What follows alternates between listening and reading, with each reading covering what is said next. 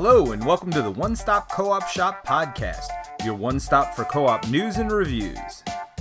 This week, Jason Perez is here to entertain you with some more shelf stories. Yo, my peoples, what's up? Welcome to Shelf Stories, the channel that tells tales from games, books, and life. And welcome to the One Stop Co-op Shop podcast. I am your host, Jason. Thank you so much for stopping by for this latest chat with friends. You may have heard a lot from me this past week. I've had a very, very busy week talking about different cultural aspects to Euro games and abstract puzzle games earlier in the week. Yesterday, if you tuned into the feed or my channel, I did a whole video kind of explaining cultural consultancy, clearing up misconceptions, all that kind of thing. We're moving the conversation forward today, and this is the spirit in which this man is appearing on my podcast. He is the designer of the #1 Game and Board Game Geek, a multi-award winning. I know he loves when I talk about that. And the designer of the upcoming very, very big and anticipated game Frosthaven, which we'll get into all about today. He is Isaac Childress. Welcome to the show.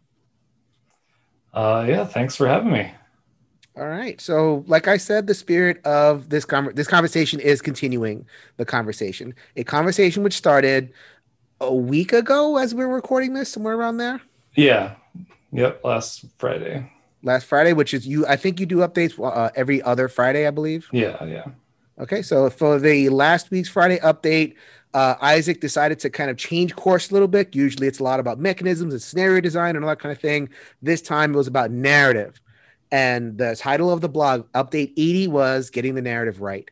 So if you listen to this channel, we've had a lot to say, but we'll kind of go over the ground just in case people are tuning in for the first time. So if I can, let's just start off. Let's say somebody is just tuning in. This is their first episode. Let's start with update number 80 and what you tried to accomplish with update number 80. Sure. Yeah. So,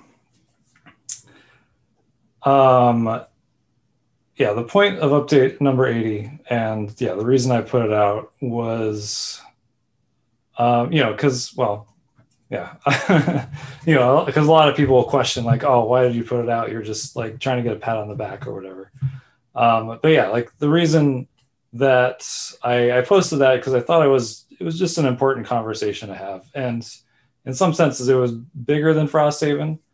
I did kind of have an agenda for putting it out, just in the sense that like I felt like we as a community should be talking about it, and it was an important aspect of Frosthaven that we were working on at the moment. So I felt like it was appropriate to also talk about it in that space of the updates. The update was about cultural consultancy. Hiring on a cultural consultant to go through our narrative, which is huge. I mean, there's a lot of narrative to go through. It's a lot of years, man. This is what, 20, when did you start working on Gloomhaven? Early 2010s. I know that. Gloomhaven, I started working on it, I guess in 2015, like the start of 2015. So we're talking 6 years of narrative, and then all of the different scenarios and the different races and different other people contributing. You had expansions that were designed by whole other people that brought lore in, and so it's a lot of stuff that we're going over. Yeah, now we're branching off into comic books and other things, and video game. Yeah, video game.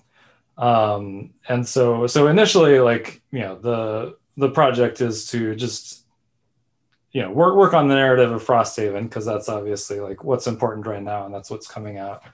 Once that's done, we also want to go back to other things. It's funny, I just watched your video where you're talking about Frosthaven by Which yourself. was done independent, by the way. Isaac did not ask me to do that video. I was not compensated anyway. It's just a conversation that I enjoy having. So, Isaac and I speak on some level. So this was just from me. So Isaac, I'm actually curious as to what Isaac thought, but you can go ahead. You had mentioned the website, where it sort of gives you a description of all the races, and I had totally forgotten that was up there. So you had mentioned that in Reddit, and I was like, oh gosh, we need to change that too. So there's all this lore and information in all these different places. We'd like to go back and revise and make sure that we get right. With the idea of, the way I like to phrase it is just like not causing harm with the narrative. And that's kind of like a broad way to look at it. But, it's just like we're not,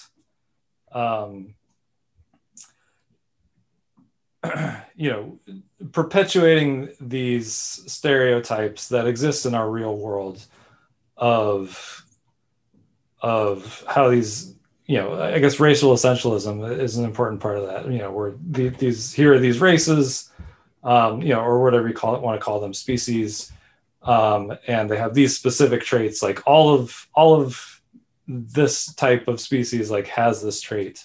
Everywhere, no matter where they're born, no matter what their story is, no matter who raised them, they could have been kidnapped by, humans and raised in a wizard tower. The Enochs are going to have some sort of intelligence block, and it doesn't matter, right? That's what racial essentialism is. And I went over all that in the video, and it seems like we're on the same page there. Yeah, and so, so that's part of it. Just kind of fixing the races and just making like all of their cultures more interesting, right? Because that's part of the process. If you can't say like all Inox are stubborn, and stupid or whatever, like you have to actually go in and flesh out what their actual culture is. And so that's part of the process as well. So like, it's not just, doing the work of not causing harm, but it's also going through and enriching the narrative and enriching the story as well. And then also like part of not causing harm is just like not using harmful terms that have just like a lot of baggage in the real world, just like words like savage and, stuff like that, where they're just like, it's been used so often in our real world to put down, a specific culture. That just when it's used, even in a fantasy setting, like that still can trigger things in people and cause harm, because they have experience with that word in the real world. And so, there are always like other synonyms to use that are very easy to just do like a find and replace on. And so, but that's part of the process as well. Yeah. So not going to get into too much because, and I want to move past the blog, right? I mean, I did a whole video on it. You've talked about it a lot. You released a statement on Twitter, addressing a certain particular type of it. And I'll just leave that statement for Twitter in terms of people who felt some type of way about the way the blog was written. That statement is on Twitter and also addressed it in the video. So we're just going to put that aside for now. What I would like to know from you is, I think people wonder about motivation. Like why now? Why are you doing this? I think there's this idea that, like you said before, like you put out the video to get a pat on the back, or like people hire cultural consultants in order to kind of like satisfy the SJW crowd. My poor friend Mendez being called a grifter, and why are you paying for everything? Stuff that I clearly don't agree with, but I think behind all that is this kind of like questioning of the motivation. Like, why are you doing this? Are you doing this because you want to, or are you doing this because you feel like you have to? I'm doing it because I want to. 100%. There's no force. There's no pleasing. Like you can say that to all the Gloomhaven fans. I'm doing this because I want to do this. Yeah. I think it's important in the game design process, in the process of producing this thing to just make sure that your audience is going to be happy with it and is not going to be harmed by it, like unintentionally otherwise, by something that I did because I was ignorant, right? I don't know everything. I don't know all the ways in which I can harm people through my language.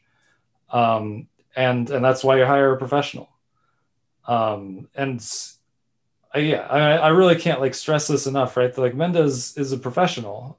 It's like people talk about how, he's got his own biases and whatnot, but it's like, yeah, we all have our own biases, but like his job is to do this, is to look at these narratives and identify, what's going to cause harm.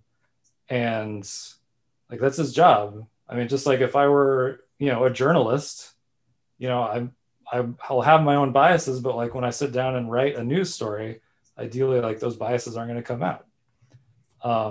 So anyway, that's one of the things that like kind of rankles me. And when I see some comments about that, and also just, the idea that like he's a grifter, right? And it's like, well, he only gets paid if he finds problems. It's like, well, you could say the same about an editor. So are you like asking me not to hire an editor either? And so, right. Yeah, that's a little weird. Yeah. But anyway. But the idea being that you're not doing this out of any sense of pressure, social pressure, desire to please a constituency. Like in your heart, you really feel like this is the best direction for your work of art. Yeah, absolutely. All right. I think two things that the people want to know, right? And things I can't answer because and to be, totally transparent, I have not received any monetary compensation. I'm, doing this because I'm interested and we, our interests realign. So I don't know. I'm not connected to the Frosthaven project. So I actually don't know the answer to these two particular questions. And I think these are the things that people want to know. Simple one first. I put on my hazmat suit and I went in the comments of the blog. One thing I did notice though was like, okay, will this affect fulfillment?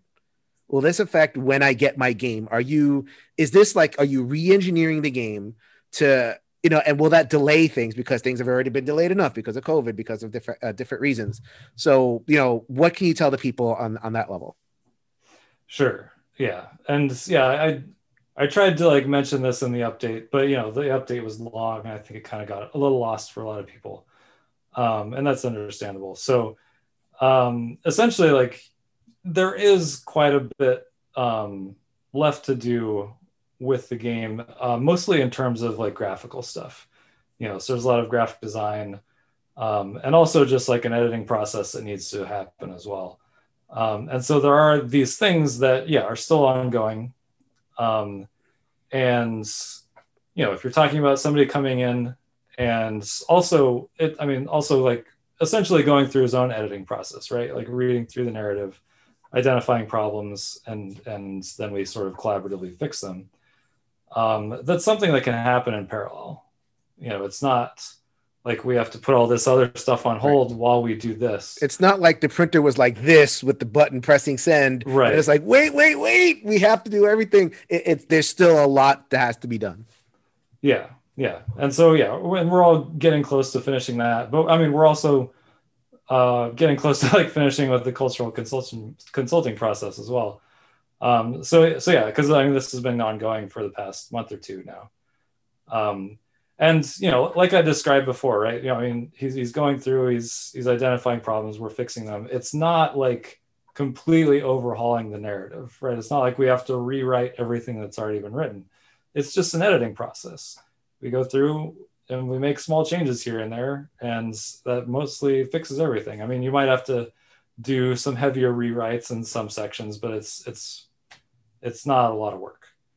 Actually pretty helpful to think of it as cultural editing. Editing never really delays things a million years unless it's broken. And Gloomhaven / Frosthaven is not broken narratively. Is that fair? Right. No, it's not. Okay. And then the next one is, will Frosthaven, I keep on confusing the two. I don't, do you do that? Do you confuse your babies? No, not so much. I mean, Frosthaven is so prominent at this point. Like it's just dominated my brain for so long. Sometimes I forget about my other baby, but he's grown. Yeah, he's or she. I don't even know if it's he or she, but out in the world. Anyway, so Frosthaven. Will Frosthaven still be cool? So I mean, in the sense that like, okay, you say the word safe, and a lot of people made this point. It's like it's a violent game. I mean, we're talking about some, you have gnarly moral choices. You have situations where you have to like make real sacrifice, and you might even have to kill an innocent person. You have to make a judgment call about somebody on the road and hack them down. And so like it sounds weird to people to think of like making a violent game safe. So does the process of safety mean that Frosting will be less violent? Yeah, the simple answer is no. So I think it's just important to focus on like what a player is opting into, right, when they sit down and play the game. This is a dungeon crawler. We've all got weapons. These are all the monsters. The goal is like, go through this dungeon, kill all these things. And that's kind of like the very, high level premise that if somebody says, do you want to play Gloomhaven or Frosthaven? There, I guess I confused them. I take responsibility for that. That was me. This is what it's about. Like, that's what they're going to get, and that's where they're going to sit down and play. And so yeah, there's a certain crowd that doesn't like that, right? That is never going to get into, that level of violence. It might be because, for any number of reasons. Yeah. So you're going to sit down and you're going to play that. And you understand the parameters of the world you're in. You're there to kill things. And that's absolutely not going to change. And there's still going to be like difficult moral decisions that you need to make through the event cards and all the scenarios and things like that. Branching paths. You can deal with these threats to Frosthaven in different ways, depending on your choices. And all that's great, but it's just, this process specifically is about, when you've opted into this and you sit down and play it, you don't want to suddenly get blindsided by, looking at the back of your character mat and it's saying this race is animalistic and savage but also, but there's some sort of connotations like, this real race, or what I'm saying, like this real culture that that's just gonna like take you out of the game, right, and just like blindside you, and like, I didn't opt into this. Like I gave an example in my video about Vermlings, right? Yeah. And so Vermlings, for me as a Puerto Rican person who resonates with native cultures, because that's kind of, I trace roots there. Vermlings are very obviously drawn from native kind of cultures and stereotypes. Then it's like, okay, now it's like, wow, good, I can play something that resonates with my culture, but they're animalistic and savage. And if I play one, then I'm playing like an exception to a rule. And, some people won't care. And there's a lot of people that'll miss that entirely. And Isaac, right? You missed it entirely. It's like, Yeah, and that's fine. That's what multiple eyes are for, really is. So then being just aware of that. And so like, if you think about it, okay, the front of your mat won't change. The map won't change. Maybe stuff on the back of the mat will be altered, but nothing on the front of the mat, your cards, your gear, the little blood spatters that appear on the little on the mat tiles and everything. That'll all be there. And also, it's just important to emphasize like the back of your mat will be better. Like, it'll be changed, but it'll be better. It'll give you a clear concept of what this group of people is and what they do, and why it's important, and like why it's important to the game, without using any sort of like racial essentialism shortcuts. Mm-hmm. Okay. So, so that's kind of high level stuff. And I think that kind of is where the blog ends. Right. And so now let's move forward. Because I know you have further updates, and I know you want to like use those further updates to kind of drill down a little bit more on what you're doing and what you're thinking. So, I have to be careful with designers, people, publishers. You keep things close to the chest. You don't want to reveal too much. But I guess like use this opportunity as much as you can to get like, what are we thinking here?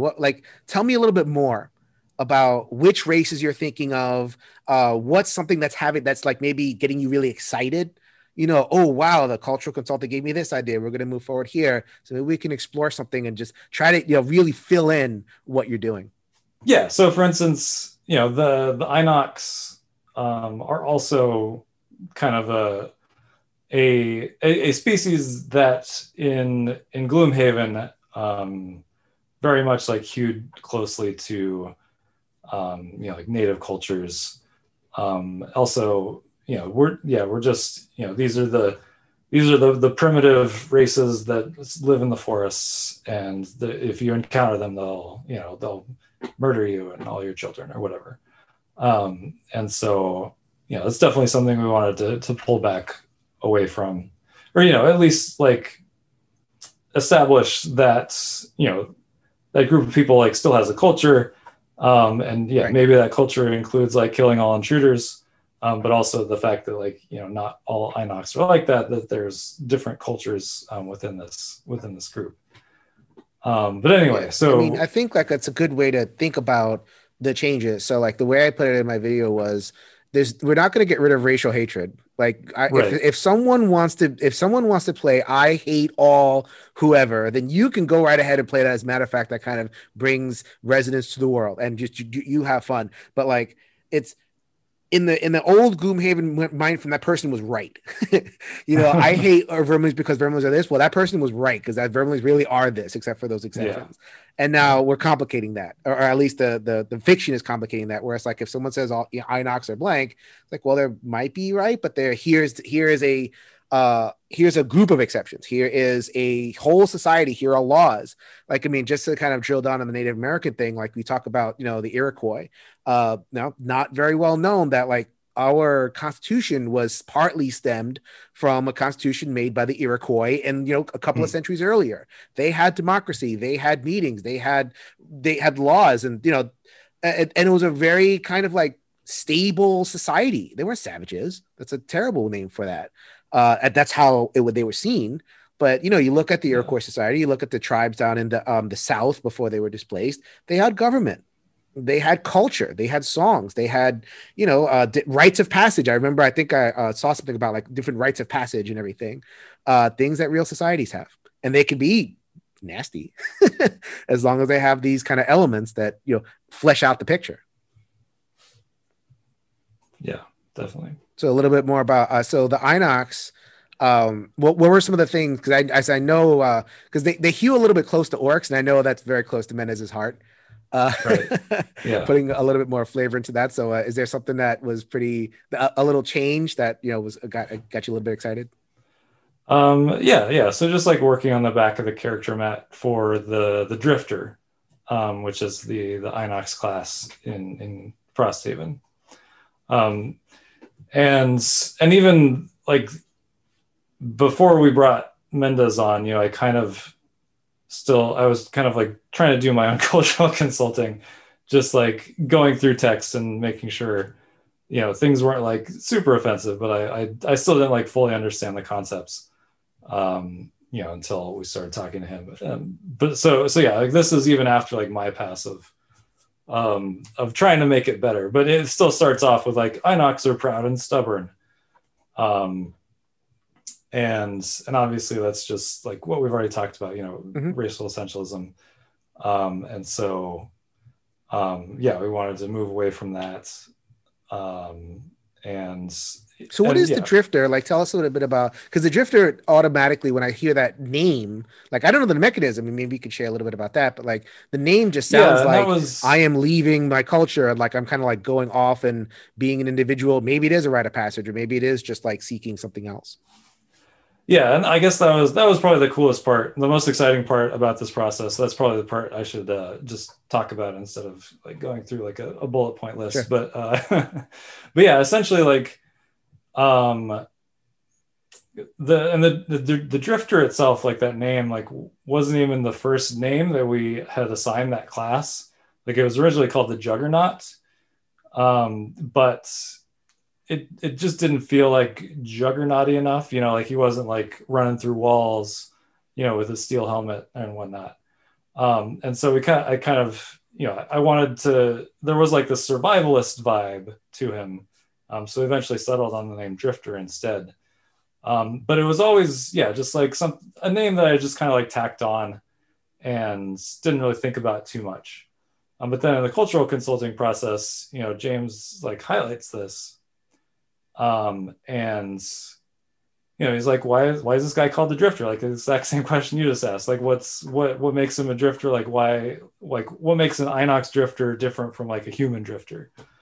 And just like asking those questions, forces you to start to think about it and like, go deeper into the lore and like go deeper into that culture and like, okay, well, like what would be the reasons like why an Inox would leave his leave his village or leave his nation behind and go work on his own. And so we ended up like developing this whole backstory, or like this, this cultural touchstone for the Inox clans of the Great Grove, which is kind of this big forest in sort of the middle of the continent, where like it's a practice of theirs to kind of like send off their young warriors to like, just go off into the wilderness by yourself for a year and just like do your thing and like, find out like what you're passionate about. And some of them will return, stronger and like knowing what they want to do with their lives and how they want to help their village.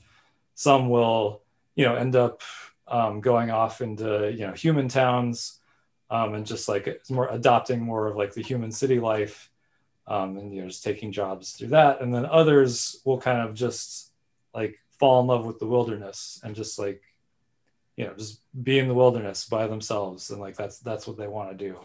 And so those are the Inox who become the Drifters. And so that whole element, all those elements of lore were sort of developed by this process of just like, just Mendez asking like a simple question of just like, what makes an Inox Drifter different from a human Drifter? So I think that was a really cool process. Were there instances where changes in the back of the mat did change what was on the front of the mat? Were there instances where the lore changes actually influence mechanisms, where it's like, let me go back and redesign this, rethink this, make it cooler or kind of tweak it? Was that a thing, or are the mechanisms at this point fairly set? Yeah, I'm trying to think. I mean, the only thing, there was almost a change. But you hear that, people? It's not changing. The mechanisms are fine. You're fine. It's very well, it was just one of the scenarios. I was because I can't really go into specifics because right. It's and like what you were doing, like the path you were going on was like, I don't know, made me like a little uneasy. It kind of like bordered on genocide in a way that was kind of uncomfortable. And I thought that like, so we eventually changed the narrative around that. Just because it wasn't comfortable for me. But and I thought like changing the narrative might end up leading to like kind of adjusting the mechanics of one of the specific scenarios, like in that quest line. But the way that I had changed the narrative ended up that not needing to happen. So like, nothing actually changed, but like it almost changed. I mean, for me, it's like, oh, because I'm still theme first. It's like, oh man, I love when that happens. But I think a lot of people back with the sense that they're going to get a gnarly mechanical hand management experience, and they're still like that. You're still getting that, people. That's kind of maybe the most reassuring thing that someone out there could hear. Yeah. All right. Okay, so I guess we can start to ask some kind of bigger picture questions, and I'm curious about this. So let's turn away from Frosthaven just for unless you have another thing that you want to bring up about Frosthaven. Is there anything that you wanted to talk about that we missed, or are we good? Oh yeah, I think we're good. Okay. So then I remember. Okay, so you have Gloomhaven, right? And then you had, I think you announced Frosthaven and Jaws of the Lion at the same con. Is that fair? It was a little bit apart. I announced Jaws of the Lion at Shucks, which was like in September, October, and then I announced Frosthaven at PAX, which was in December. Right. The PAX so I was at, everybody was wearing the stupid horns. Yeah. Stupid paper horns that are like Burger King crowns. It's like, oh man, you gotta be kidding me. So it was very, very close, right? Because I remember, there was a lot of excitement for Jaws and everything. So Jaws hit. I mean, again, big success, and definitely kudos to you. But at one point, now it's up for awards, and like there are certain places where it didn't quite get the recognition because of backwards compatibility. Right, they integrate, they come together, and it's like they're kind of the same system. Am I really getting something different? So I disqualify for an award, and you had a tweet about that. You were very torn. Yeah, so yeah, you were very torn with that Twitter rant. Okay. And we don't have to, but it's like I was very interested we can in talk that. about it. Sure.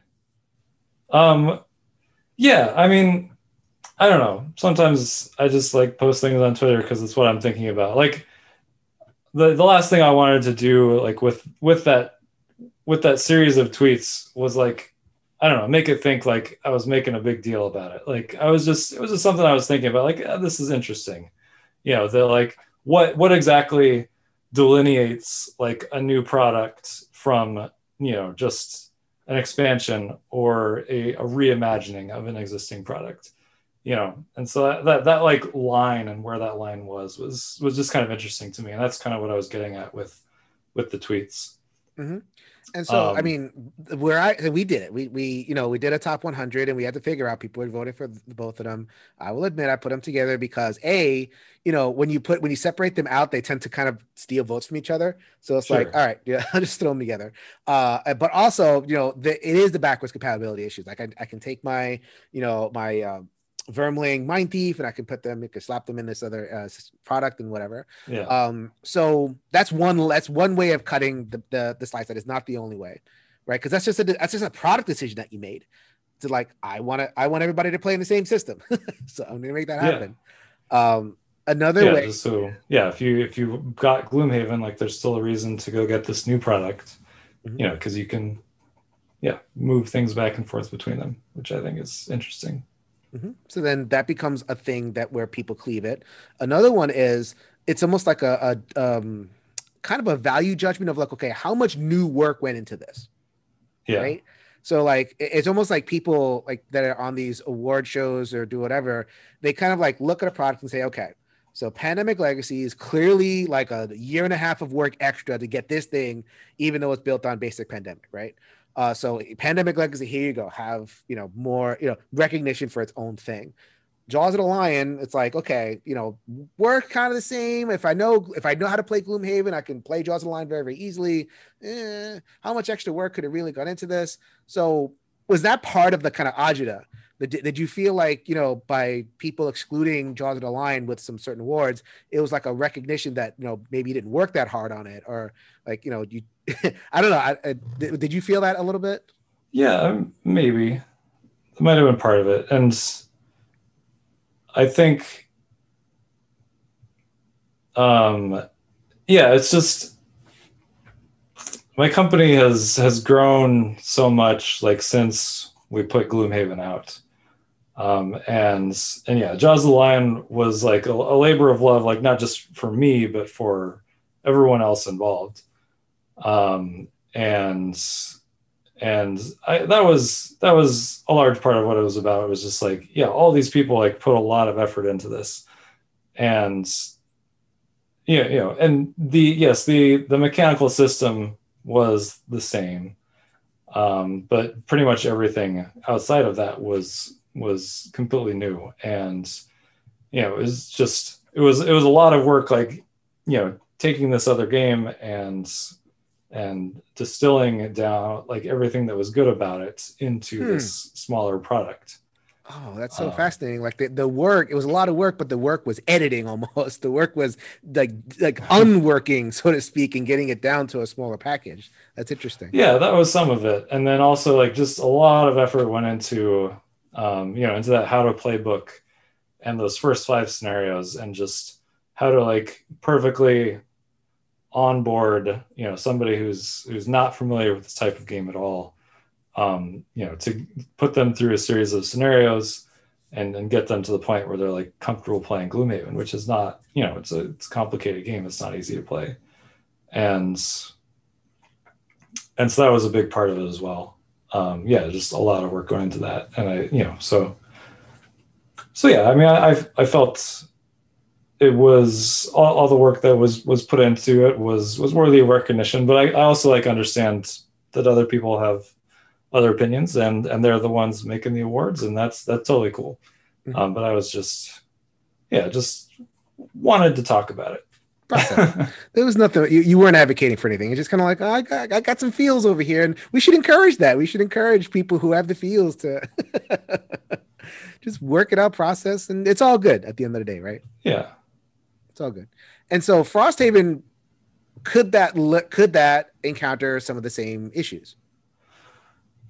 I don't think it will. Because I mean, yes, again, like the mechanical system is the same.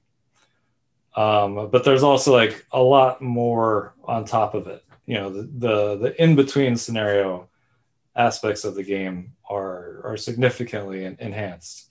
To the point where, like, yeah, I don't think you could point at Gloomhaven and Frosthaven and say they're the same game. And then, I mean, obviously, you know, like I was telling you before, you know, it's been like so much more work than Jaws of the Lion was as well. Like, you know, the past, I mean, we've been working on it like consistently for like the last year and a half, but like I've also been working on it, you know, essentially like for the last 4 years in one way or the other. And it will show in just the amount of content and the amount of, yeah, just like new stuff in the box. Like, yeah, That was the I big don't thing think that got anybody could people say it's the excited. same product. I remember when I was at that PAX, that was the thing that got people excited, was like the extra stuff, like the town building and the crafting, and like, are you happy with where that's at? Oh yeah, I mean, I hope I would be, given that, yeah, it's all pretty much set in stone at this point, and yeah, we're That's all just, set in stone. again, Yeah. like doing graphical stuff to finish it up. Mhm. But yeah, no, I'm very happy with where everything is at. Like I think it's gonna be really cool. Yeah, that like I said, like that in between scenario stuff, like is gonna be more involved, and I think, I don't know, there may be like some crowd who sees that as like a detriment, you know, like because they just want to do the dungeon crawl, they just want to go from one dungeon crawl to the next. But I think there's a lot of interesting stuff going on in between scenarios now, and so I think overall, like it's definitely going to be an improvement. You already had that, people. You already had it. Give us our fun. Yeah. All right. So then, I can't stand asking this question, but that's the question that's on the mind.